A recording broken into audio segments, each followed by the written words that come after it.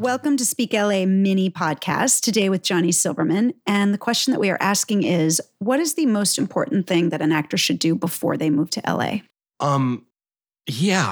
Actors moving to LA.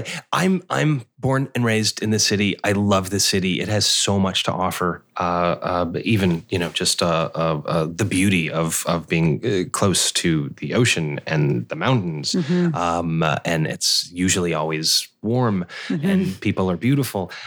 But if you are coming from, say, New York, which is this magnificent and well-organized city with transportation and art and culture, or if you're coming from Chicago or a small town, definitely visit LA and try and get acclimated because it's massive and it's spread out, and try and pick your pocket of the city that you want to call home.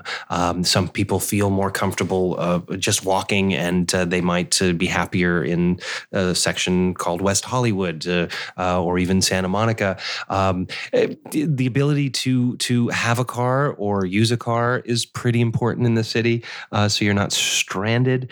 And then try and figure out where your closest friends might be, because you're going to need them. It's a very lonely and at times scary town, and especially if you're moving out here for work or to pursue work, you would like as much comfort as possible, and I think you would get that with friends and family members. So just make sure you know where you're winding up before you wind up here, because it could really swallow you and depress you.